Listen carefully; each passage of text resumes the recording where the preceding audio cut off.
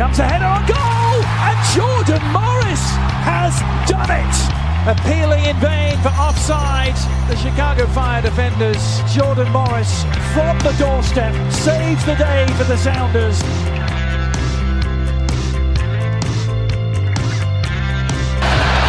Cleared.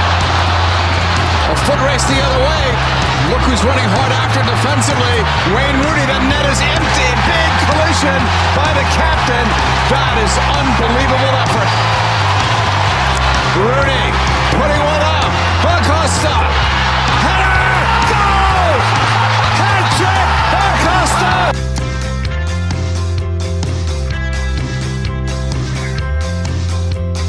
Paul picks it up. Paul's cross. Ibrahimovic. Oh, are you serious? It doesn't get much better than this, folks.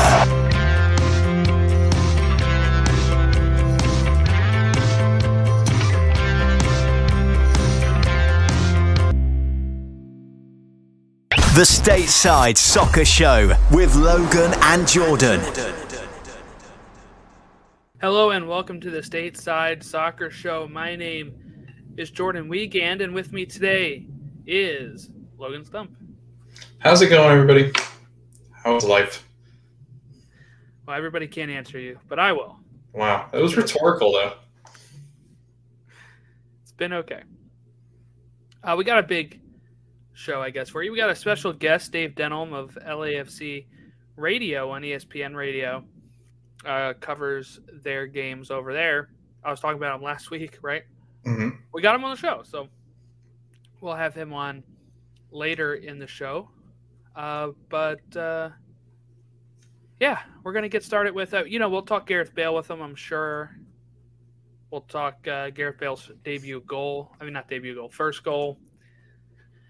But just a follow-up with what we talked about last week, Tati Castellanos officially is now being loaned to La Liga club Girona FC through June 2023. How on earth is this still a loan? I think this is the downside of dealing with City Football Group, right? Because they obviously want him to be able to sell him for more at some point. So they're trying to get him over there, test it, test him out, move him on after that. I think if this was any other club, we probably would have gotten an offer that would have been more suitable money-wise, and they probably would have moved him on. But it seems like they really stuck to the $15 million valuation. They don't get that, so they're just going to loan him to one of their own teams and hope that they can flip him later. But I think NYCFC, and here's the thing, too, about dealing with City Football Group having multiple teams. It's just another one of their teams that they're loaning them to. But it almost feels like NYCFC doesn't actually get any benefit from this at all. If this was another club like Philly, where they're getting sell-on fees, where they're getting more money, where they're able to get money that they can put back into the club, it doesn't seem like that may happen with this weird structure that NYCFC has. What are your thoughts as a City Football Group fan of Manchester City? Yeah, I mean, I think you're right. I think you make a good point, too. I think the valuation goes up as he plays in La Liga. I think people look at the market in MLS and they say, okay, well, typically good players coming out of MLS only get you about, 12 to 14 million. Like, we give you 12 to 14 million and you give us the player. I think NYCFC and City Football Group look at it and go, we want more because he's that good. He's a Golden Boot winner. He is somebody that is going to score a lot of goals. He's going to be a very good striker in this league and other leagues or wherever he might end up in the world. So I think that their thought is, why not bring him over to La Liga, see how well he does here, and then maybe you're pushing more like 25, 30 million, because I think City Football Group want more money out of that deal. Because I do feel like whenever City deals with anybody, I do feel like they are hard to deal with because I think they just want to collect more money, and the more money they can make off of smaller investments, the more likely it is that they're going to sell. And it's gotten to that point where I'm starting to feel like it's more of like they see Tati Castellanos as like a $30 to $40 million player and maybe bringing him over into Europe and having him play in Europe on loan, even though it is on loan, and then say, okay, technically we have him over here. How much do you want for him now? His value goes up as he plays in some of these bigger leagues, one of the top leagues in the world. So I think that's something that City Football Group has always done and will continue to do. It's just too bad that they won't use that investment money on a stadium, right? I mean, it seems like only that would be fair to build them a stadium for, I guess, letting this player flourish who hadn't really flourished wherever he had been. Yeah, I think that's kind of my downside of dealing with them and with Red Bull, right? Is that I feel like those teams don't come first for these organizations, so they have no need to care. Mm-hmm. That and why they already have the money, right? When you're dealing with MLS roster rules as it currently stands, just cashing in on Tati. Let's say they didn't get an offer of $15 million like they wanted. If they just lowered their price to 12, that would help NYCFC a lot, right? I think if that was money going directly to them. Right now, they have to just worry about getting money from the City Football Group itself. I don't know. It's just one of those things that it sucks. It sucks keep seeing them buying clubs too. City Football Group. They now have a La Liga team. They have, I think they're trying to get a French team, or they did have one. They have a Brazilian. They have an team. Australian league. They have a Brazil club too. Brazil, yeah, that's right. They just did that. It's too much. Too much for me, anyway. Okay, so just wanted to kind of update that. So NYCFC not really getting any money for him, and I'm sure maybe they will after this loan, but if not, I guess I don't know. I feel like this is always like creative financials when you're dealing with in City Football Group or Red Bull. I'm not sure who's actually getting the money. Yeah, the money just goes to the nucleus group, I think, and then they invest it in the Etihad building, better locker rooms or whatever it might be. Yeah.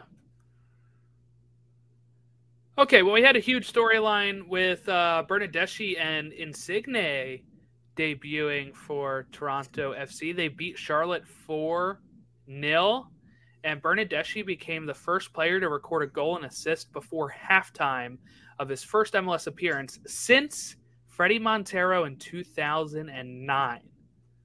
Bernardeschi is 28 years old, recently played for Juve.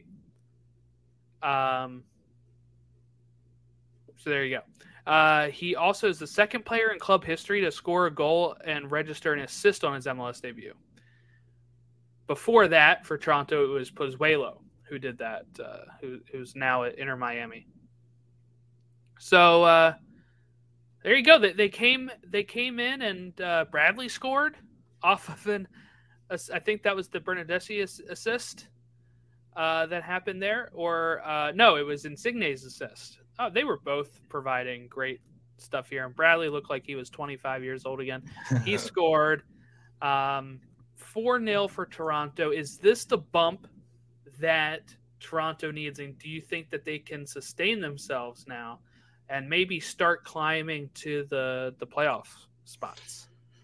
I mean, it's definitely realistic. They're only 6 points off of the 7th spot. And the teams in front of them, they're those teams that really just are not really fighting for anything. It feels like they've just kind of been treading water. The only one that have been playing well has been the Fire because they've won 3 straight. But it seems like everybody else is losing games, dropping points here and there. So it's a matter of which team, starts collecting points. But with probably one of the best attacking fronts now between those two, they could really make a run here. It'd be really exciting. I mean, it's 12 games left or something like that. So you got 12 games to really prove that this is an experiment that's going to work out. And so far, so good. I mean, 4-0 over a Charlotte team that's ahead of them in the table in the Eastern Conference. I mean, it was a smashing result. And like you said, Michael Bradley looked like he was 25 again. I mean, he really did look like he was in command of everything on that pitch.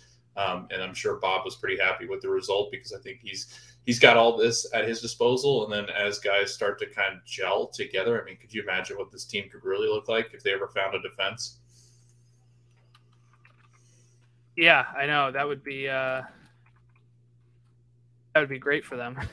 Their defense is awful. Like, if they can do just a little bit better defense, yeah, they would be really set, I think, going forward. it's never too late. That's what we've been saying, right? When Seattle brought in Nico Ladero and went on to win MLS Cup, they were not near the top. He came in and changed it. Reynoso came in and changed Minnesota for their run in 2020.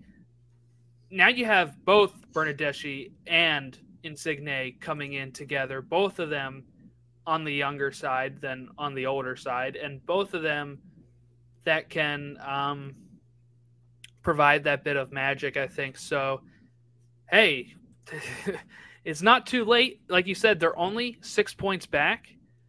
And like you said, some of these teams are not – look, if Chicago Fire can climb their way to 9th from last place really quickly, then I think Toronto can move on up quickly as well. And how notoriously bad they've been all year. I mean, if you look at their average attendance, 24,000. I mean, that's pretty high up there. If they were in the Western Conference, they would, I think, be the third in attendance as far as average attendance, which is impressive. So, I mean, that stadium is always going to fill with people because Toronto is a sports city. I mean, it seems like no matter who it is, that city loves all their sports teams and are very passionate about it. So it's pretty exciting as summer starts to kind of dwindle down. You got this quick stretch where these two guys are going to be they're in preseason form, so they're probably in good shape. They're just not in game shape yet. And right. If they are, good Lord. I mean, this could turn into – and if Bob can figure it out, which I think he can, if you're going to give any coach in MLS a chance to figure something out, I think it'd be him to first, figure it out. So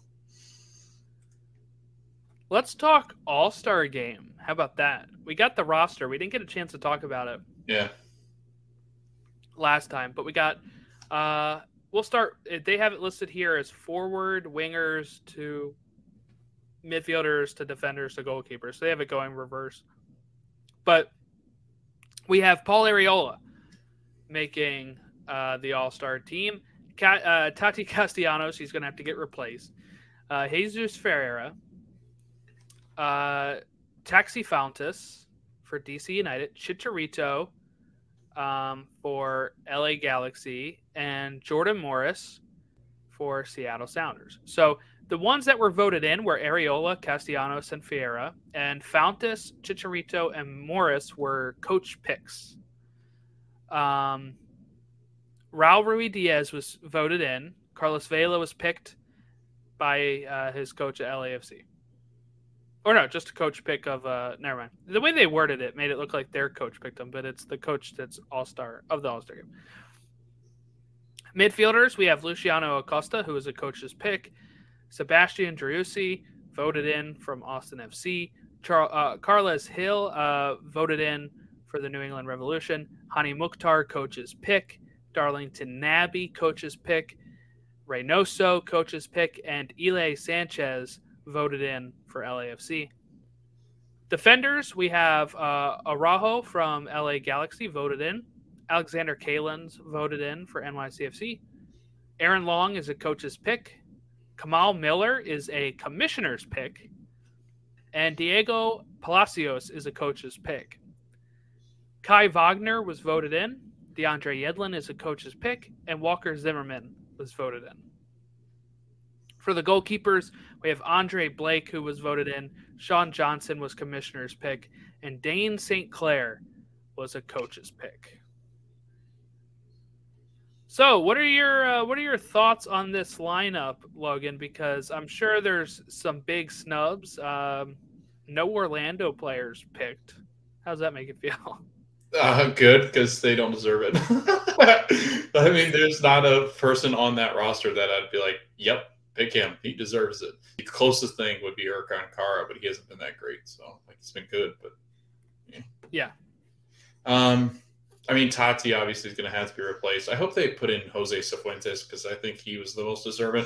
He or Diego Rubio. I know there's not, those are two different positions, one a midfielder and then the other. How about striker. Brandon Vasquez? Yeah. The thing about Brandon too, though, like the one thing I will say is he has slowed down tremendously.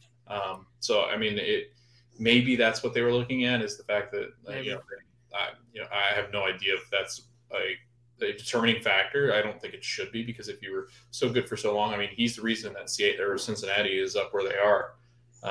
But if you look at this roster, I mean, these are a lot of the guys that you would probably pick. I love the fact that Kai Wagner is in it, just because I think he is a talent that I don't think many people get to see except for you and Todd. So it's one that I think is an understatement to say that he's one of the best players in this league. So that's exciting. Andre Blake, I get that. I understand that. Anybody defensively for the Union, I totally understand, just because of how good they have been. They made Orlando look like a ghost. But I don't know. I really do like the roster. I don't think there was like huge snubs. I would say Jose Cifuentes with the LAFC squad is probably the biggest of them all, just because he's, I think, one of the best defensive midfielders in the league. So, yeah, I mean, that's where I would pick, is that midfield area where he's not in it. And that's kind of wrong, because Elias Sanchez has been good, but he's been on an SKC team that's just been atrocious. So how do you what's the determining factor? Like, oh, he was good enough. Like, he's made them not like the worst team in history. But I don't know. What are your thoughts? I mean, anybody that Well, I mean, some of these are obviously just picked for names, right? Yeah. I mean, Chicharito right. started off good, slowed down a bit. Carles Gil's been good, but not like what we had seen before. I mean, he's probably one of those names that, as long as he's in the league, like you said, like as long as he's in the league, he's going to get called every single time. Reynoso too, maybe. Like, is he one of those names that just shows up because he's good, but I don't know. You could argue either way. Jordan Morris. Yeah. It's tough. I mean, I don't even know if Luciano Acosta. I mean, I guess he's got 10 assists this year. Yeah. Tied for the league. I don't know. I think it's okay, though. I mean, I think this can go up against Liga MX 11 and do something for sure. And that All-Star game plays on August 10th. Sorry, I work in insurance, so takes effect is it does take effect. The Yeah. thing I say a lot when I look at dates, and now I'm like all thrown off. Okay. Well, quickly going through some of these results before we get to our interview. One thing I want to point out too: the Seattle result against Colorado, they came back from 1-0 behind. They just had Pro came out at 3:52 today and confirmed that an officiating error occurred in this game. The free kick that started the move leading to Jordan Morris's goal for Seattle was taken from the wrong position and should have been retaken. This play was not reviewable within VAR protocols. I got a video of it here that they retweeted. But Taylor Twellman says that doesn't sound right. I can kind of agree with him. If you watch the video, while it's taken in the wrong position, they take this thing. He was fouled going into the Colorado half. Mm-hmm. They take the kick back in their own territory, and it leads to a goal. And the disadvantage, there's a disadvantage there. The disadvantage is that you're going back 30 yards, but they still score a goal. And it's the only reason people are looking at this, because I've never seen them call something back that from a kick that is further back from the foul. You know, they move them back when they go forward from a foul. But I don't know. I mean, I guess it is ridiculously further back than it should be. But I feel like if the team wants to take a disadvantage like that, I think it should be fine. They were just trying to get play started. Yeah. Because then the advantage actually goes to the defense if you make them wait for the whistle and you have them set up and it takes all that time for them to get themselves in a wall and all that. Like, in that case, it's more for the defense, and that's why people do tactical fouls, right? When you do a tactical foul, you're doing it because you're like, guess what? I'm going to foul them. They're going to get a free kick here. We're going to be able to regroup ourselves. Right. And I'm not saying that's what they were doing. It's way far out for it to be a tactical foul. But, you know, if somebody were to do that and then the defense uses that to their advantage, well, the advantage should always go to the team that got fouled. I feel so. I think starting it quick like this, even if it's further back, shouldn't be a problem. Then I don't know. I'm glad it wasn't VAR reviewable because I feel like that would have been crazy to review and overturn. Right. I almost said return, and I said that's not right. My mind is not there today, Logan. Any thoughts on taking a kick further back than what it should, and if that should stand or what they should do?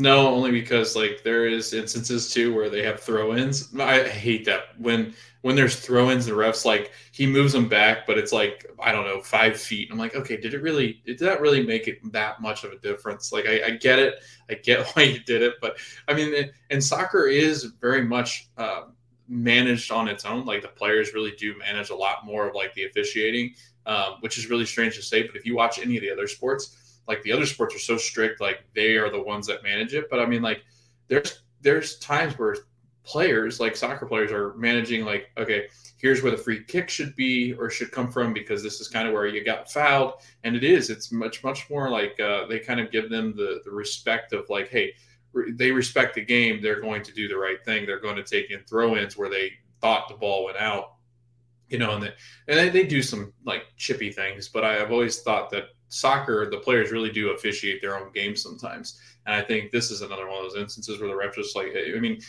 no, like they're what do you, I mean, if you move them back, that's a disadvantage. So if you move anybody backwards, it's not like it's a huge advantage. I would say that the only time it would be is, I guess, maybe if you're closer to the box where there's like a better angle and you move them back, then I could see, okay, maybe that's where would VAR get involved, or if it was reviewable, which, I mean, they're not, but like if you could involve VAR, I would think it'd be more close to the box. Like, hey, say it's around the 18, or say it's like, cut off the top of the 18 and that like third of the or fourth of the pitch, whatever it might be. That's where I think you would have that. Hey, this one's really close, and the angle could actually affect the outcome of this goal. So I don't know, but I think way back there, no, in their own half, like why would that ever? I don't get it, but. I don't know. VAR is interesting, and we'll get to talk. We'll get to talk to our special guest about VAR because I know you. That's where you picked it up from. So, not this one, but before. NYCFC beat Miami 2-0. Cincinnati drew with Nashville 1-1. Columbus drew with New England Revolution 0-0. Philly beats Orlando 1-0. There was a late penalty shout there. I don't think that's a penalty, so I'm good with it. Toronto, we talked about 4-0 over Charlotte. Montreal 2-1 over DC United. Minnesota beat Houston 2-1. LAFC beat SKC 2-0. That's a Bale goal. We'll talk about that in a little bit. RSL lose to Dallas 1-0. Seattle beat Colorado. We were just talking about that 2-1.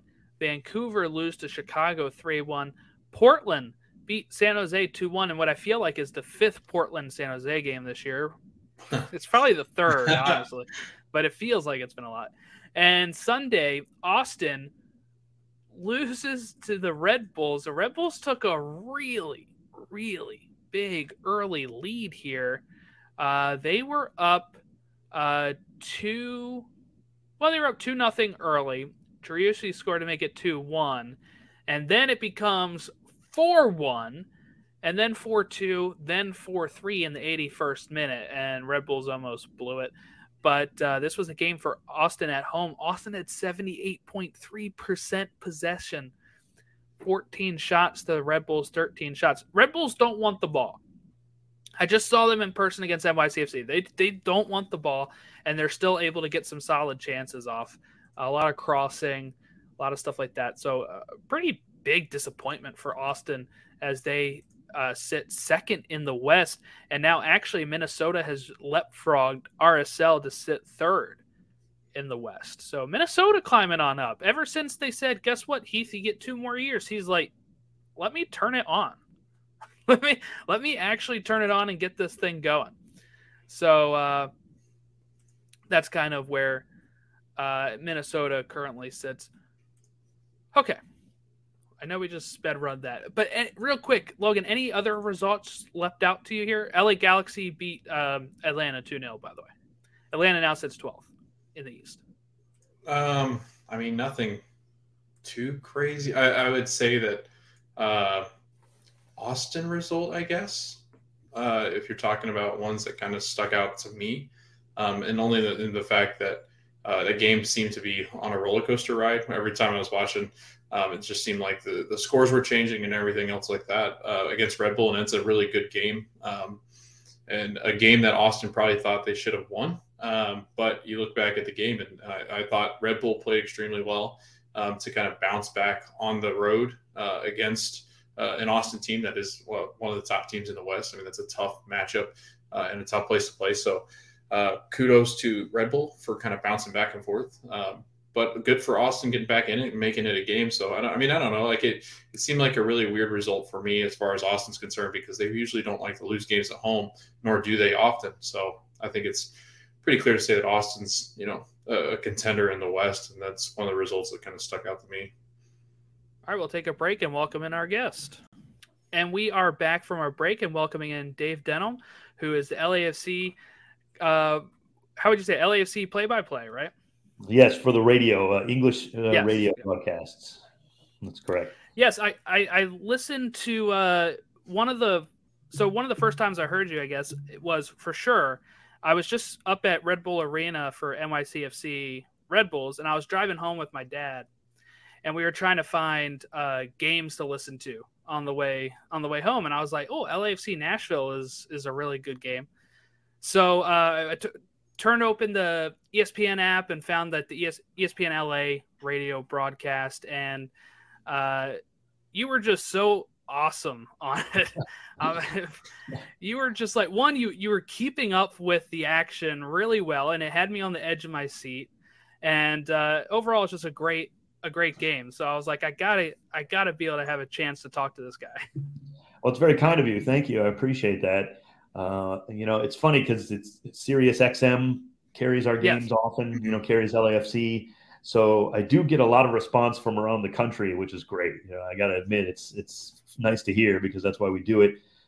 It's one of the reasons that you mentioned, one of the reasons I have a color commentator. I don't know if you noticed that, Jordan, if you listen, for a while or whatever, but I just think that you get lost on the radio if you break away from the game too much for color commentary. Now, there's some great ones out there, and the guys do a great job. The men and women who do it around the league are really good. But just for us, they kind of asked me if I wanted a color commentator right from the start back in 2018, and I just didn't think it would work for me. So I kind of appreciate that you say how I, paint the picture and all those kind of things. When I hear people say that, that's really what I'm going for, and I do appreciate that. Thank you. You're welcome. Yeah, because the color commentator thing did stick out to me, because usually, like you said, you do get lost. And, if I can't find the radio broadcast for games when I'm driving, I usually have to end up like putting on the TV broadcast through my Bluetooth and just trying to listen. And that it doesn't work as well, because, some commentators will let it breathe for a bit without saying who has the ball, and you're just trying to figure out where it's at. But with your style of just like constantly following the ball, what I said on the last episode was that it reminded me of how I commentate. Not that I'm a commentator, but when I play FIFA, I'm like constantly like, this guy has it, this guy has it, this guy has it. And, it's kind of like, it really helped me, like you said, paint the picture of the game and the action that was going on, especially when you went on your VAR rant. I thought that was really great. We'll waste the whole time if I start talking about VAR. Let me tell you, a disgrace to the beautiful game that we love. So let's not even go there. I don't think. I mean, unless you want to, don't get me wrong. But yeah, I did go off on it a little bit in that Nashville game. I thought that penalty and the whole VAR situation was just. The referees actually in MLS handles VAR just about better than anyone in the world. Yes. Quite frankly. Yeah. Yes. That doesn't mean VAR is not.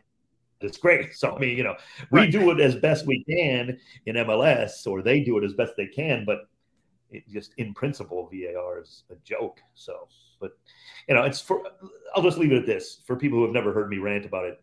It's a sport built on passion, right? Right. Every time there's very few goals. We know this. That's one of the things that people always point and, mock us for is it's boring. There's very few goals.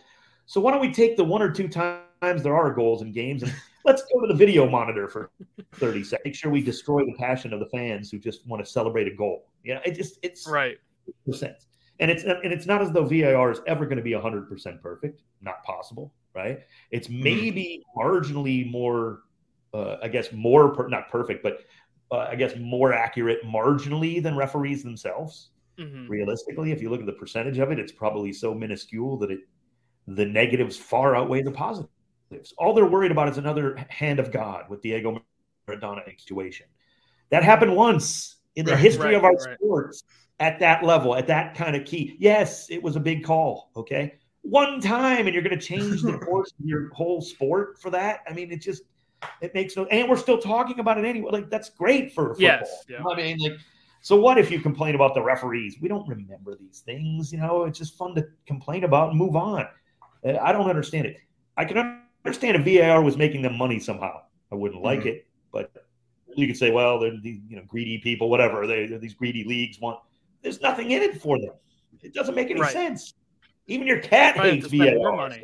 Right. She's. It's true though. She does. Can't even be in the room when we talk about it. I get it. She does. But we did want to ask Dave, how did you get started in radio? Because it's always interesting to kind of hear how your voice gets onto the radio. How did you start? Where did you come from? How did you get into soccer? I love radio. I've always loved radio, but I used to listen to sports talk radio a lot. I basically came from a sports talk radio background to get the job. It starts when I was 16. Actually, we had a radio station in my high school back in the 80s, 1980s. It's so long ago, nobody would barely remember them, and YouTube kids weren't even around. So in the 80s, my high school had a radio station, so I kind of started doing it then. I'm not a huge music guy, so I was never much into radio for music, but for sports talk and sports and play-by-play, I really always loved radio. It's a great medium for play-by-play for sports, especially baseball, basketball, all the ones most of us grew up on. And I always listened to that and really fell in love with sports talk. I got into sports talk radio out of college and in my hometown of Cleveland. Started working, actually started in a smaller market before then in Ohio, but so I went through and got a job. I was a weekend show in Cleveland, Ohio, 28 years old, and got a job in LA to do afternoon drive in Los Angeles. Went out there over 20 years ago now and was known as the soccer guy because I kind of fell in love with the World Cup when it came to the United States in 1994. And then I knew we were going to have a professional league. That was one of the prerequisites of getting the World Cup bid for us. Is we had to have MLS come along. And I love professional sports, so I started following MLS after the World Cup. And I'm one of those people who was watching Eric Winalda score that first ever goal in MLS against DC United on one of the most boring games I still to this day have ever seen. And thank God Eric scored that goal to save the game and to save MLS. Yeah. Their opening night and from a 0-0 that everybody was hoping for that hated soccer. But no, it was a great goal. I love Eric. He's a friend of mine, and he, just it made history. And from then on, I've just been following the league since and stayed in radio. I was always known as the soccer guy doing sports talk in LA. Kind of funny because LA is such a big soccer market, but on the English-speaking side, back in the late 90s and early 2000s when I was there, I was mocked for loving soccer, just flat out openly mocked. Most of it playful, but now it's the tide has turned obviously over those many years, and it helped me to lead. I had worked with a gentleman previously at the Clippers broadcast, the Los Angeles Clippers radio broadcast. They were on our station, and I was also their pre and post game host. And one of the gentlemen in the communications department went on to become the vice president of communications at LAFC. And one thing leads to another. So a few years ago, I got the job as the play-by-play person on radio and the English-speaking side. So, been there since. It's a long journey, kind of, encapsulated there. But you start in high school with a love for radio and just kind of keep doing it. So and here I am. And I always joke with people, I thought I got my dream job at 28 years old when I put in an afternoon drive host in LA doing afternoon talk and sports radio.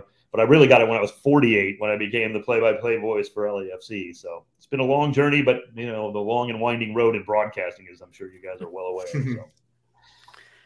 Well, so one question I have, since you've been in LA for so long too, is how have you seen this club, LAFC, maybe change some of those feelings towards soccer in LA? Galaxy being in Carson for a long time kind of looked down upon, right? Like in Philly, I'm a Philly fan. We got the Union are in Chester, and kind of outside of that sphere of Philly where people kind of don't really count them, right? And also because it's soccer. But how have you seen LAFC maybe change some of those feelings in LA? Well, I think the stadium is basically in my old neighborhood. I lived downtown in Los Angeles for a number of years. And when I saw the stadium being built just on the campus of USC, literally 2-3 miles away from the heart of Los Angeles, you knew something was special about that they chose that site. And it really made a difference. And they, LAFC went out with their campaign street by street, block by block. Many people have heard that around the country who are MLS fans, but it was true. They really went out and just literally walked the neighborhood and really started to introduce themselves street by street, just to let it grow germanely from that. And it really brought in a lot of local people in that neighborhood too. Of course, LA is a sweeping, huge metropolis. We know this, and there's fans from everywhere. There are fans for the Galaxy everywhere around LA County, San Diego County, but LAFC too. But yet it still has that neighborhood feel around that stadium because it is right in the heart of it. And that does make a difference. I don't think there's any doubt of that. And so many fans, basically said, I grew up in this area and didn't feel a connection to the Galaxy. This is my team. This is my neighborhood. And it makes a huge difference. And it's been great. They built almost like not a center, but an office, if you will, before the stadium was built, before the team was even playing. And kind of in that neighborhood, got to know a lot of people and just, used it as a sales office for obviously corporate stuff and everything, and bring people through. They brought me through during the process of whether I was going to get the job or not, or how, when we were talking about it, and, try to show me what they were doing. And they did an excellent job. Bottom line, they laid roots down, and that's hard to do in professional sports now in this day and age, especially for expansion sides. But in MLS, I think it almost might be easier than other sports in a weird way, because soccer has that club feel all over the world already. And we as football fans, like you and me, want to be part of that right from the jump anyway. And I think MLS has done a good job with that with their expansion teams, and I think we've seen a lot of successes when it comes to expansion sides in MLS, not just on the pitch, but you may struggle on the pitch a little bit, but even, for all the struggles of FC Cincinnati, that's a club. They started in USL, they built something and let it grow. And so that's a little different than maybe FC Charlotte. And yet look at what they're doing and just, what LAFC did. And so you can do it in different ways, but I think just that club atmosphere from the top down, they did a great job, and they really sold me on it too. I was a Galaxy season ticket holder for years. I was a big Galaxy fan for a number of years. I love MLS. So I had that local tie. I would go to games at the Rose Bowl before they even built, what is now Dignity Health Sports Park. But I didn't quite feel the connection I did with LAFC really right from the start, and talking to fans and the people in the organization. And they've done a great job. They really have. And it's amazing from day one. It's 5th season. I can't believe it already, but time flies, as we all know. But yeah, it's just, so they're still an infant almost, or a toddler realistically. So there's a long way to go. Still have to win an MLS Cup. You still got to win the Champions League. Got to a final, but you didn't win it. You've won a Supporter Shield. Play great football. I mean, the sky's the limit, and I think they've done a great job, certainly. And now it's time to just take it to that next level and keep building. It's a scary toddler. They're a really good. It's a really talented good toddler. It's a Leo Messi of toddlers. Yeah, I mean, it's definitely they've done a great job. I mean, no question about it. Makes my job easier. Bottom line from day one, right? The one thing you're worried about as a broadcaster, maybe joining an expansion side, you don't tell anybody this, but what if we go 3-24-7 here? The first year, like this could be some long and drawn out broadcast. And the LAFC from day one has been on 710 ESPN. That was the station I previously worked at. I had a soccer show on there for a number of years as well. I did Afternoon Drive there. So the station knew me. The station knows what I'm about. LAFC built a relationship with that station. It's a major sports talk station in LA. That's been great. But it could have been, you can start out, you can struggle. Look at FC Cincinnati. They've had a tough time of it on the pitch. But, boy, they made my job easy from day one, the first game in Seattle to, obviously today. So we're just waiting to win that MLS Cup. I think it's I don't say any predictions, but I think we're on our way. All right, so the big news, obviously, that we kind of want to get to, and then we can kind of talk about the team leading into it. So Gareth Bale obviously arrives in LA. Sure. And I just kind of want to get your thoughts, because I listened to his interview last night, and he was talking about the fact that he's finally feeling like and it's only been 2 games, but he says he's finally starting to feel like he and Vela are really kind of gelling with Arango as well. Can you kind of talk about the impact that Gareth Bale has had on not only the club on the pitch, but like around that area, I guess maybe the team and the fans, and kind of talk about Gareth Bale's addition? Just massive news, really. There's you can't really overstate it. It's just, I don't say it lightly. We can, whatever cliche you want to throw. I mean, it's just massive. It's international news from a footballing perspective. And it's also big in LA. We always talk about LA loves stars and all this, the star power, that they don't need another person like Gareth Bale. I think it's more interesting that he's joining it for the footballing reasons, trying to keep sharp for the World Cup. It's an intriguing kind of thing with this. It's a once-in-a-lifetime opportunity because of Qatar being in the winter. Let's face it. I mean, if the World Cup was being played now, Gareth Bale would not be playing for LAFC. We know this, or the World Cup would have just ended, theoretically, scheduling-wise, as we're in late July. But so it's kind of like just all the pieces falling together. Whatever you say about it, he wants to stay sharp. It's a great opportunity for him. It's a better level than Cardiff would have offered. I hate to, offend any championship lovers on this podcast. I don't mean that to be cruel. I don't mean it to be cruel, but if you think MLS is below the championship, you either have not watched MLS ever or watched the championship ever. So it was a better level. It's a good opportunity, and it's a good lifestyle for a lot of people. We know this. MLS is a good lifestyle for a lot of players, no matter what city. But then you couple that with Los Angeles and what LAFC can offer, and playing with a guy like Carlos Vela, and Logan, you mentioned it, Chicho Arango's red hot. So he sees that there's some success, being had. Vela is certainly one of the most skilled players we've ever seen in the league. Chiellini coming doesn't hurt Gareth Bale mentally, I'm sure. Like, just thinking about, if he's going to that project. And they do talk about it as a project in a lot of ways. It's still building. But what they want to do with LAFC, they can sell players like this on it. And I think it's huge. I really do. And it's huge for all MLS teams. And again, Gareth Bale is not going to go to Charlotte. No offense to that. It's just the circumstances, right? We know this. He's not going to play for Columbus Crew. I mean, it's just not going to happen. That's fine. That doesn't mean, Columbus Crew won a title a few years ago. It's good for the league, bottom line, because then Cucho or Hernandez does agree to go to Columbus. A player of great potential then. So it just opens up so many things. I think it's massive for everyone. And, you saw it in that game, the most recent game. Gareth Bale scores a great goal. Some of the fans, even Sporting Kansas City fans, were up on their feet clapping for it because it was a great goal. They recognize class, and they recognize, world-class players. MLS fans are a lot more sophisticated than we get credit for, in the sporting world, in the football world. Frankly, it's kind of funny. MLS fans mocked more by American soccer fans than we do around the world. I think there's more respect for MLS. There's more respect for MLS in a lot of ways from La Liga fans than there are from American Euro snobs a lot of times. And that's kind of weird and frustrating at times. But I think Gareth Bale cuts through that. No matter what you say, and the guy can play anywhere, he's still so talented. It's just huge. It really is. Look, I always liken it to this, fellas. David Beckham was, is, and always will be signing MLS ever made. Galaxy went out and did it. He will. And I don't care if you brought in Leo Messi and Cristiano Ronaldo on the same day to play with one team in MLS. It's because David Beckham came. That's the bottom line. That's the only reason any of this stuff happens, realistically. Now, again, individual decisions as years go on, people are going to forget that. But David Beckham changed everything.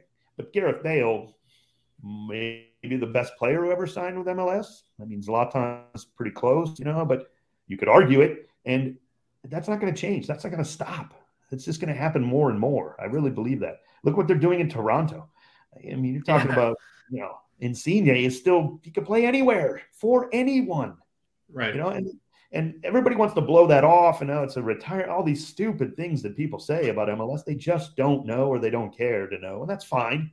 But just, we don't have to believe that anymore. You just don't. It's just not true.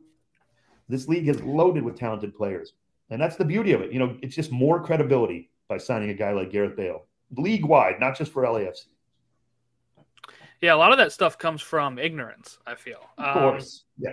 Well, no, a lot of it is, in this case, a lot of it is they're threatened. Yeah, that's true. That's true. I've said it for years on my sports talk shows. If MLS gets where MLS wants to, the only thing that hurts is the Premier League, Syria. You know, they don't want that. No matter what they'll tell you, they want to build their own brands in America. You know, it's a fertile soccer market, but they want nothing to do with MLS succeeding.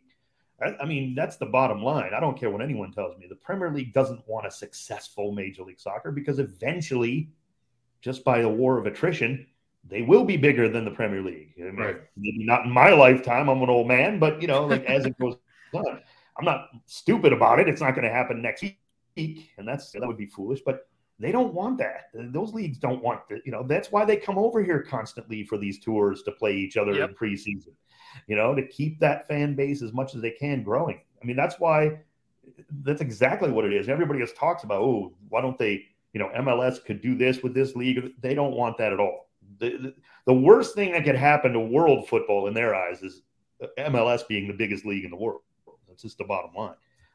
They just do not want that to happen. I mean, it's business, but it's inevitable. They're going to try to delay it as long as they possibly can. So, you know, and that's just the way it goes, and that's just part of business, and you know, in this world. But it's fascinating, really, and that's, you know, the beauty of soccer is that it is the world's game.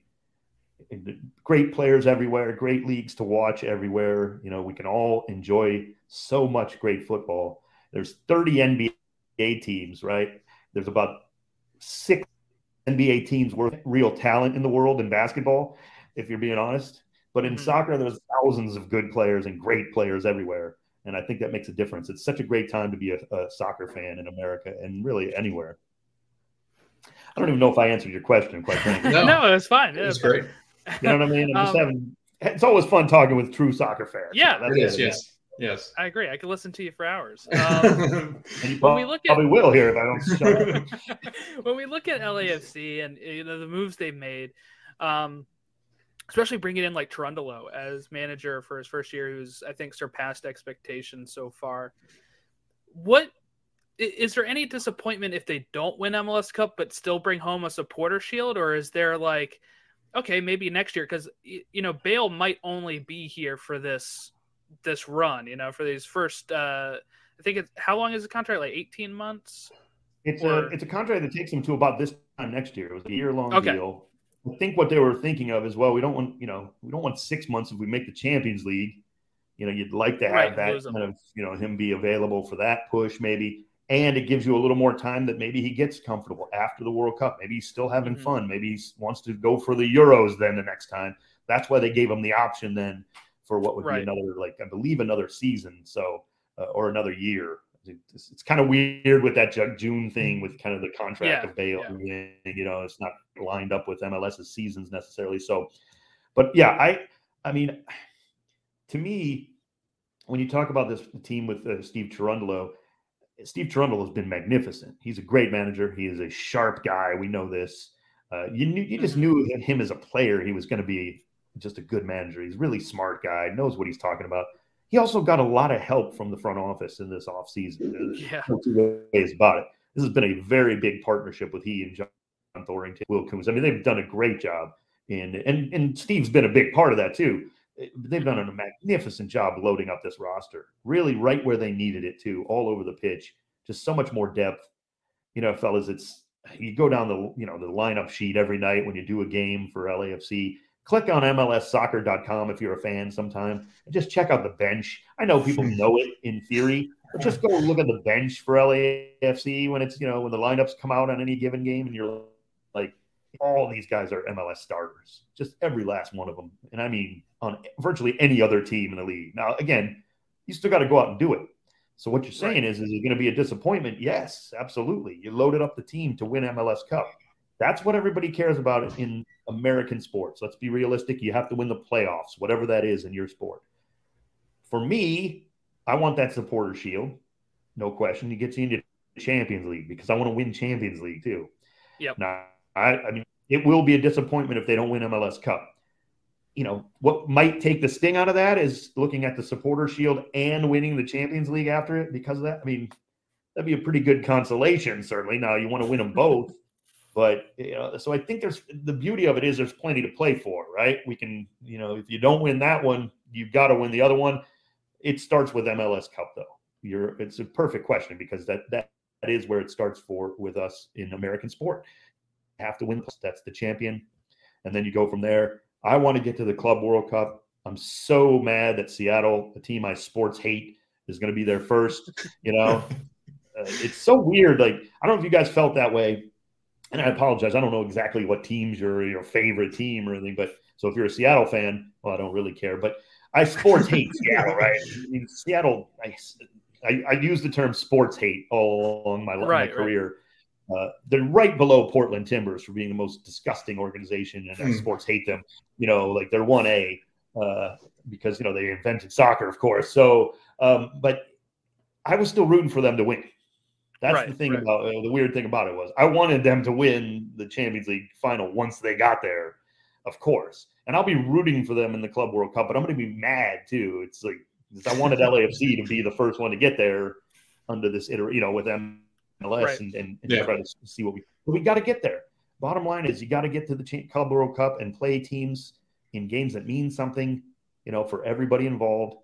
And that's the next thing. Win MLS Cup, yes, and then right below it is winning the Champions League. And so to me, that's really the goal, no doubt about it. And the good thing is the ownership of LAFC feels the same way. They're just going for it. So, I think that's sorry, Logan, real quick, because I think that's what's great about soccer, though, is that there is so much to play for. You got all these different cups that can make your season a success by various metrics compared to some of our other sports where it's like, if you said we won the conference, they'd be like, that doesn't really matter. Or, oh, you had the best regular season record. That doesn't really matter. But, at least with soccer, there's so many cups and tournaments. Go ahead, Logan. Yeah, I couldn't agree more. It's kind of weird, the NBA trying to add something like a cup in it. Yes. Yeah. Mid-season, yep. What are you winning with that? Nothing. On the line. You know what I mean? It's like we're trying to, hey, we're stealing from soccer, but what's everybody gets something. You know what I mean? Like our prize is a Champions League appearance if you win U.S. Open Cup. That's huge. Of course you want to win the Open Cup, but then you get that, like I don't know what the NBA is doing. Maybe I think the NBA, here's an idea for Adam Silver right now. Give the first draft pick of the next draft to the team that wins that mid-season tournament. That's it. You get the number 1 draft pick. That would be incentive. Yes. I mean, well, I've been saying that for the FA. It will never happen, but why not, right? I've been saying that for the FA Cup when they say that people don't care about the FA Cup. I said, just make that a Champions League spot instead of a Europa League. Like just 100% should be easy. What's the difference? I mean, what? So, I'm sorry. So the 4th place team in the Premier League doesn't get to go. Like, it's a misnomer anyway, right? We're fourth. We're we're going to win the Champions League. Well, give it to the team that wins the FA Cup. Agree more. It'll probably end up going to the 4th place team anyway, because half the time the team that wins the FA Cup is, like, let's be honest, it's not exactly.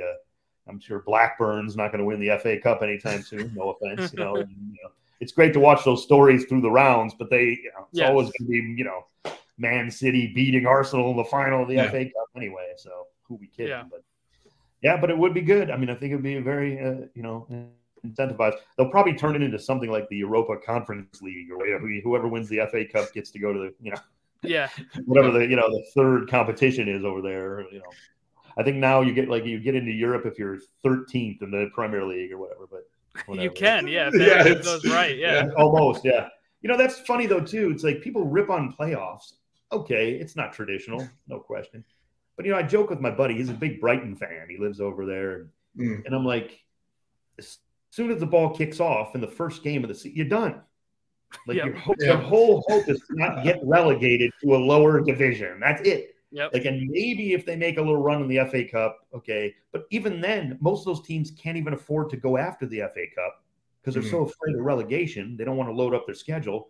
So they kind of, they have to play their U23s in the FA Cup. So they're rested enough with their thin rosters to not be relegated. And it's like, I mean, what, and, and my buddy is, he's American, but he lives over in, London or for a long time. And, after a while, I was like, yeah, it's like, we're just hoping to finish 10th. It'd be a great season, like that's their goal or what, it's just, what is that? Like at least look, MLS, these are long seasons we have to go through in football. And thankfully we love soccer and watching games, but my goodness, Inter Miami still can believe now they have a shot to win the MLS Cup. Yep. Whatever, whether you believe that or not, whether they really do or not, they do, and I mean, Ito have buried themselves. Now bring in a couple of guys. They might be thinking, well, if we can just sneak in, Right. I mean, people will mock that, but there's something to that. I mean, everybody in MLS is still alive. And at about the third week of the Premier League, almost everybody is eliminated, realistically, and that's just, I mean, it's just a difference, and it's something that I kind of like, to be fair. All right. I did want to ask, so if LAFC wins MLS Cup, if all this goes right, Dave, what would you say would be the answer to that question? What do you mean? Like, how does that happen? How does LAFC win their first MLS Cup? How does that happen? What's the process? Like, what has to go right for them to do so? Sure. I would think that continuing on the path they are, getting that home field advantage, maybe even wrapping up the supporter shield. The Champions League is in the bag. Like we've got the Champions League experience, so you take a little bit of that pressure off. Right? Maybe it's not quite on your mind. Now it's just about winning the tournament games. And hopefully they're all played at the home, Bank of California Stadium. That's another thing you would want. And I think that would be a good route. But I think LAFC, they could win a game or two on the road if they had to. Certainly, they've done well on the road. I don't know that they'll have to. If they continue this, I could see a path where they just, frankly, are just too tough to score on with this defense. There's just an abundance of center backs that are playing great. Palacios is playing one of the best, some of the best football I've seen him play. Franco Escobar was a great signing. Hollingshead can fill in on either spot. So the defense is rock solid. Crepeau was a big pickup. I just think that they're going to suffocate a lot of teams. And I think it would look like 2-0 kind of run almost every game. And you bring in guys who are just going to be loaded off the bench at the 60th minute when the other team is worn out. And you're going to pick up some goals, And we have a guy like Ismail Tajuri-Shradi who can't seem to quite be healthy. And, unfortunately, right. Guy's probably going to score a huge goal for us in a playoff game at some point. He's a magical player, really. Yes. And yet we barely have seen him. He can't quite stay healthy. It's been a tough year for that, unfortunately. And yet the times he's been in there, he's got 2 goals. Like, you almost forget. I'm going through my stats all the time for broadcast. I'm like, holy cow, where have we been scoring all? Oh, he had 2. And, this guy has 3. And it's just, I think that's what's going to look like, Logan. I think a lot of it's going to be just so much depth. Might Gareth Bale go crazy? Yes, of course he could. Does he need to? Maybe not. I mean, they were in first place when they signed him, so it's right. Maybe they don't need that. Now, I don't know that Chicho Arango, although he was red hot for much of last season, once he got over his kind of a rough start to begin his career with LAFC, I don't know if he can continue this pace. I mean, on a ridiculous pace, but he can be, that guy too. Carlos Vela, he can have a hat trick in any game he wants, realistically. So I don't know what it's going to look like other than probably just beating teams with the best roster I've ever seen in MLS, top to bottom. And that probably is enough. But one game, one penalty whistle in the 75th minute because somebody tripped in the box, And with VAR, yeah. Well, that will, but you don't know. Some guy falls over and accidentally trips some dude in the 84th minute because you've hit 3 posts and it's still 0-0 somehow in front of the home fans. And somebody from Minnesota slots a penalty home, and there's teams that can certainly beat LAFC on any given. I mean, there's plenty of good teams in MLS, so never a guarantee, but I think that's what it would look like. Home field, crowd going nuts every game, and just kind of just beating teams with that depth from all over the pitch, really. And that's how AFC does. They can score in a lot of different ways. Corner kicks, free kicks. We haven't even seen Bale yet do that. I mean, obviously world class at that. Who's going to take free kick? Doesn't matter. Kellen Acosta, Carlos Vela, Gareth Bale. I mean, some of the best free kick takers in the league. So it's going to be a lot of ways that this team can beat it. What I think now that might be the thing that takes them over the top is that defense. We've always been able to score. Bob did a great job. Bob Bradley built one of the best offenses we've ever seen in MLS for that period of time. Could not stop teams from getting easy goals. And that has changed this year. That's probably the difference.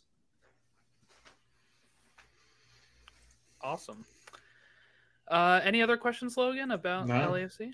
I think I got all. It was good. I like watching from a distance. It's like, okay, LAFC are good, but what makes them what's made them so good? But you're right. I mean, you look up and down this depth chart. I'm looking at the subs from last match, and it's like, that's impressive. You could field a whole different team completely, and I think that's what the different. Jordan and I talk about this all the time. If you're going to be elite in MLS, what it takes depth. Because if you look up and down all these clubs, a lot of these clubs really struggle with depth. I mean, we thought Seattle was going to run away with it. We thought the Crew last year were going to run away with it, but that depth fell apart. Like, you had injury after injury after injury. Right. And that's exactly right. Injuries are a part of the sport, so it's not an excuse, but it's a reality. They are a part of the sport. It's going to happen to teams. Everybody's going to have injuries, so that's why they're not an excuse, and you have to play through them, but it can derail you. I agree. There's times you look at the bench and that team would make the playoffs in MLS. And that's not, it's not hyperbole. That's just the way the roster's been built. And, some of that is because they grabbed guys when they were young from the U20 tournament a few years ago, and Jose Cifuentes and Palacios and Francisco Janela, who's now been loaned out. But, and they became good players. They didn't miss. They've missed on a few. For every Cifuentes, you are going to have Andre Horta who just didn't quite fit in or things like that. It does happen. But, those young guys have developed into great players, and it just adds to your depth. And I think you're 100% right, Logan. You just have to have it. There's every team in MLS has great players in their starting lineup. Every team. The worst team in MLS, whoever you think that is, has great talent in their starting lineup. It's just they can't quite hang for 90 minutes every week, with the other teams that can run out and make a difference. I mean, LAFC, of course, he's going to eventually be in the starting lineup, but you don't have to rush Gareth Bale into the starting lineup. Right. And now you have Gareth Bale coming in the 60th. He ran by Sporting Kansas City because they were dead tired. It's no disrespect to Sporting Kansas City. They played a heck of a game, but it was like they were standing still when he scored a goal because, they were dead tired in that heat, and he just came off the bench in the 61st minute or whatever, So, I mean, that's how you win. You're 100% right. And it was like over the offseason, we were talking about it. When we did LAFC, we're like, this team's really good. We were just asking, I think the only question Jordan and I had was, how does Steve Cherundolo step in and take over for Bob Bradley? Because Bob Bradley has this decorated career, especially in MLS, and then he takes over and does a phenomenal job. But then, I mean, it seemed like LAFC over the offseason just stole people one after the next. It was Kellen Acosta. It was Maxime Crepeau. It was, Ryan Hollingshead. It was amazing that they just kept plucking these players off of teams. And you're going, these are all-star level players. I mean, especially Crepeau. Like, I was shocked when Vancouver was like, you know what, we can't really afford him and he's got to go elsewhere. And they traded him. I was shocked that the three of them were lined up and given to LAFC. And they've just built this like massive club that just seems to be overpowering for any opponent they run up against. Yeah, and it was an interesting strategy because Ilya Sanchez also one of them who maybe didn't have his best year last year for Sporting KC, getting a little bit up there now 31. Maybe KC thinks, well, let's just move on and like we're rebuilding something too. It's a great opportunity for LAFC then to bring him in, and give him that opportunity to play and to really get back to doing what Ilya does, which is be one of the best midfielders in the league. So you're right, but it was an interesting shift in that way. They went after MLS veterans, as you say, because not that they hadn't done that in the past on a smaller level, but I think it was a concerted effort by the club to really get that veteran leadership in with the guys like Jose Cifuentes and Diego Palacios and, the young up and coming talent that they have, Mahala Opoku, guys who are still learning how to really be, consistently win and do it week in and week out. They got a lot of that from Bob Bradley. Steve Cherundolo certainly knows how to do that. They brought in players that can also help them with that. Giorgio Chiellini, come on. I mean, he's, whatever cliche you want, he's a coach on the field, whatever. But it does make a difference. The guy's already, and yet he can still play. He can still, And it's funny because I was watching a Juve video. I'm actually going to be, doing a broadcast of theirs. And so I was studying up a little bit. And, I believe Chiellini went and visited, his whole team. They're training in LA or something. But it was funny because they were kind of joking with him. Like some of the Juve players were like, "Oh, you only played 45 minutes. What's you can only play 45 minutes." Like as if he's going for the old man. Like what are you doing? Yeah. He's like, no, I can play. The coaches, want to take, because we forget, Chiellini and Bale are kind of still in their preseason, in their normal soccer life, if you will. Right. So after their break, if you will. So then it takes them a little while. They come in July when they sign in MLS. They're really still in their preseason. So as great as they're not even up to full speed yet, even. So that depth is it is incredible. There's no doubt. And it's been a lot of fun, no question. Yeah. All right, Dave, I think we'll let you off here so we don't have to keep you all night. It's a lot of fun having you on, so we'll definitely have you on again and reach out to you because it was a lot of fun talking to you and kind of getting the play-by-play and all the radio stuff is always fascinating to me. So maybe we'll have you on again sometime to talk about more of that aspect of it. But we did kind of want to get your thoughts. Obviously, on LAFC, we'd be stupid not to. Yeah, anytime, fellas. Appreciate it every single time. But just let people know before you do go, where can people find your work and what do you like Twitter, if you want to shout out any of that kind of stuff? Sure. My Twitter handle is pretty easy to remember, @TalkSoccer. And then Instagram, Dave_Denholm, just spelled like my name. And you can listen to the games on the ESPN LA app or the ESPN app if you want to hear our broadcasts.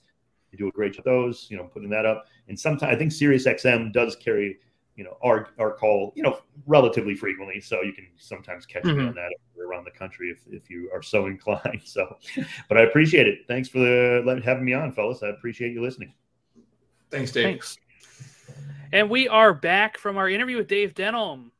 So thank you, Dave, for coming on and talking LAFC and Gareth Bale and just talking soccer and MLS. That was a very great interview. It didn't feel like an interview. Kind of felt like we were just sitting here chatting. It was great. A lot of fun. I like, seriously, we could talk for hours. Like I never want to take too much of people's time because I know they're very busy and he's got a really important call coming up. So I did want to, kind of give him that, but like it's always so fun to have some of these people on and I guess maybe we could ask like, hey, how long are you willing to be on here? Because it is like, I'd love to ask him so much more. I kind of wanted to ask him, but I knew it would probably take a little longer. I was like, what does a week in your life look like? Like that's what I was going to ask too, is like, how do you prepare for a match? But maybe that's another time that we get him on here and maybe focus on the off season about broadcasting or something. I don't know. I think there's a way that we can definitely, he told us off air that he's got a show he's doing on FS2 on Tuesday, the day this releases. So I'm going to check and see if it's recording on my thing. I'm going to record it. I am too. I'm like, he's on the call, man. I'm excited for him. That's an awesome, I mean, he kind of alludes to it, but no, this was a lot of fun. Like I had a lot of fun listening to him. And I think he's got a wealth of knowledge as far as LAFC is concerned. And it's crazy because they've only been in existence for a couple of years, and it's wild to me that it's like not a couple, but almost a handful. But it's so wild to me that they seem like they have such a huge history and they're just a pretty young club. And it's amazing to me that he's been around for the whole ride. That's kind of cool that he's been able to call their action for the years that he's been with them. So it was a lot of fun. It's been a while since we had a guest, so it's kind of like getting back into the swing of things again. Especially like during the season. I don't think we usually had one during the season. Yeah. Like we usually have our pod friends. Like we'd have the Red guys on, or we'd have no other pod. So. But yeah, that was great. So I guess we can get into our what's it called? The Match of the Week. Match of the Week preview. Where's that? It's time for the Match of the Week preview. All right, Match of the Week preview is where we go ahead and take a look at the games coming up this week. Tomorrow, the day that this releases, Vancouver and Toronto going up in the Canadian Championship. That's on onesoccer.canada, onesoccer.ca, where you can see that. I'm not sure if we can get that here or not, but that's where it's at if you're in Canada. Also on Wednesday, Logan, we have the U.S. Open Cup. Orlando's chance for a trophy. They go up in the semifinals against Red Hot New York Red Bull. Sacramento Republic goes up against SKC. Those games are at 7:30 and 10:30 on ESPN Plus on Wednesday. Friday, we have LAFC versus Dave Denholm sports-hating Seattle Sounders on FS1 and Fox Deportes, Bank of California Stadium. You know what? If you can't watch it, listen to the broadcast on ESPN LA. Don't watch it. Turn off the sound. Watch it. Turn off the sound. Watch it and then try to sync it to the radio on your app. Do it. Try to figure that out. But yes, that is a big game that's this Friday. I love Friday night soccer, but it's at 11 p.m. And I just had to speak to my vet, and I didn't realize, but they just scheduled an 8 a.m. appointment with me on Saturday. So I'm going to be really tired because I'm going to stay up and watch that game. Saturday, we have Minnesota versus Portland at 3 o'clock on ABC. Chicago and Atlanta at 5 o'clock. Charlotte and Columbus at 7.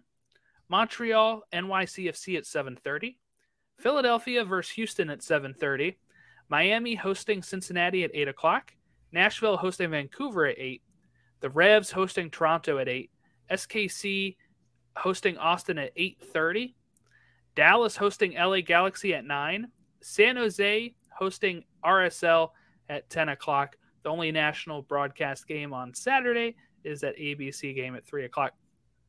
On Sunday at 5 o'clock, it's DC United versus Orlando. And that rounds out the weekend. So, Logan, I ask you, what game are you picking for your match of the week preview? Gosh, this one's tough because there's one game I think we both want to pick. But I guess I'll shift off of it. And I'll go, you know what? I'll go Charlotte and Crew. And I guess the reasoning in behind that is, I guess, because of the table. So if you look at it currently, if you look at the Eastern Conference, you do have Columbus sitting in that 6th spot. They have 30 points. And then you have Charlotte at 26. So it's kind of that jockeying for position that we talked about. Cincinnati in between them at 7th. And I do really think that Charlotte can make the playoffs in their first year here, their inaugural year. I do think they can make their playoff debut. Won't be home, but I still do think that their playoff hopes are alive. I think they're kind of in like a little tough stretch here, but I do think they can bounce back. They've won 2, lost 2 in their last 4. So can Shin Yashiki kind of turn it on? Can Swiderski turn it on? I think it all just depends on how Charlotte play, if they can kind of sneak back up into those playoff spots. I think Cincinnati, if I'm going to pick a team to kind of fall out, it would have to be them. They have been collecting 1 point here and 1 point there. But again, they really do struggle defensively. And when you really comes down to it, Jordan, I think,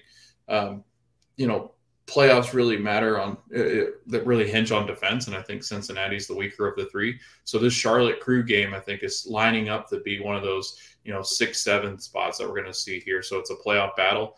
I think it's an interesting and intriguing match because it's not one that you normally think about when you think about a good match. But I'm loving all of this. I think the storylines are there. So I'm going to pick Crew and Charlotte. Who you got, Jordan? I'll let you pick the one that I think you're going to. Thank you for the slam dunk here. I'm going LAFC and Seattle. There you go. Friday night at 11 o'clock. This is like the one game, if I'm looking at everything, I'm like circling that on the calendar. If you can only watch one this weekend, it's that one. Minnesota and Portland is interesting as a backup option because it is nationally broadcast. Portland is climbing. They're in 8th place. They have not lost in their last 5. Minnesota have not lost in their last 5, and they've moved up to 3rd place. So that's an interesting option too. Seattle, you're like, well, Seattle is not even close to LAFC. So why would this be a must-watch game? Just the names. Names that are going to be involved in this game is something to behold. And, I mean, it's just going to be interesting, right? Seattle is Seattle. And LAFC, with how hot they are, with Bale, Chiellini, can they put a real stamp on this? Knock down Seattle, who just won after 3 straight losses, and maybe climb into their really, what do I want to say? Your auto drive, or what is that? Cruise control. And cruise their way to a supporter shield. I don't know. Philadelphia is only 3 points behind, but LAFC have a game in hand, and Austin has slipped up now. Can they at least start maybe cruise controlling to a Western Conference win? And that's what I'm looking out for LAFC. The game will be cool too, just in the fact that I think Seattle can get back into a playoff spot if everything kind of goes. Yeah, they're only 1 point behind. Yeah, I mean we talked about this. It's so bunched up from 3 down. Like it's 5 points separating. Seattle's 5 points away from the 3 spot. That's wild to me. Like we say they're struggling, but that is 2 games. Yeah. And they have a game in hand. A bunch of those teams already have 22. The only other one that doesn't is the Galaxy. So. Whoa, here we go. Sports Tatum. Very interesting. I don't know. We'll see how it goes. But that is a game that Friday night I'm setting aside time. It's easy when it's 11 o'clock too, because what else am I going to be doing at 11 o'clock? So I'll set the time aside. I'll set the time aside and watch that this weekend, and in bed probably, and for some MLS After Dark. So. Right. Spooky. That'll be fun. U.S. Open Cup semis this week. Logan, does Orlando get past Red Bull? God, no, we're awful. And they can defend. I didn't even get a chance to talk to you about Orlando. But let's not. I'd rather not talk about it. We had to get Mr. Dave Denholm on. So I thank you, Dave Denholm, for coming on the show. That was awesome. And just talking LAFC and MLS and all that good stuff with us. I hope people appreciated that interview. If you haven't heard him call a game, seriously, listen to him call a game. It's so much fun. But I guess that wraps us up. If you want to follow us on anything, at Stateside Show. Also, go to our YouTube or our TikTok, and I just did an unveiling of my Away Days mystery kit. If you don't want to be spoiled on that, watch it on either YouTube or TikTok or Instagram. At Stateside Show, and you'll see who I got. Did you like it, Logan? Yeah, I can't believe you got a Chivas USA jersey. Like, that's insane to me. Could you imagine? That'd be You're great. like, well, this is definitely an old one. All right, well, that wraps us up. Thanks, everyone, for listening. Have a great rest of your week, and we'll see you all next time. Hey, Jordan, don't forget to turn out the lights there, man. Oh, because I'm in the stadium. Yeah. I was like, I turn them off after I'm done with my green screen.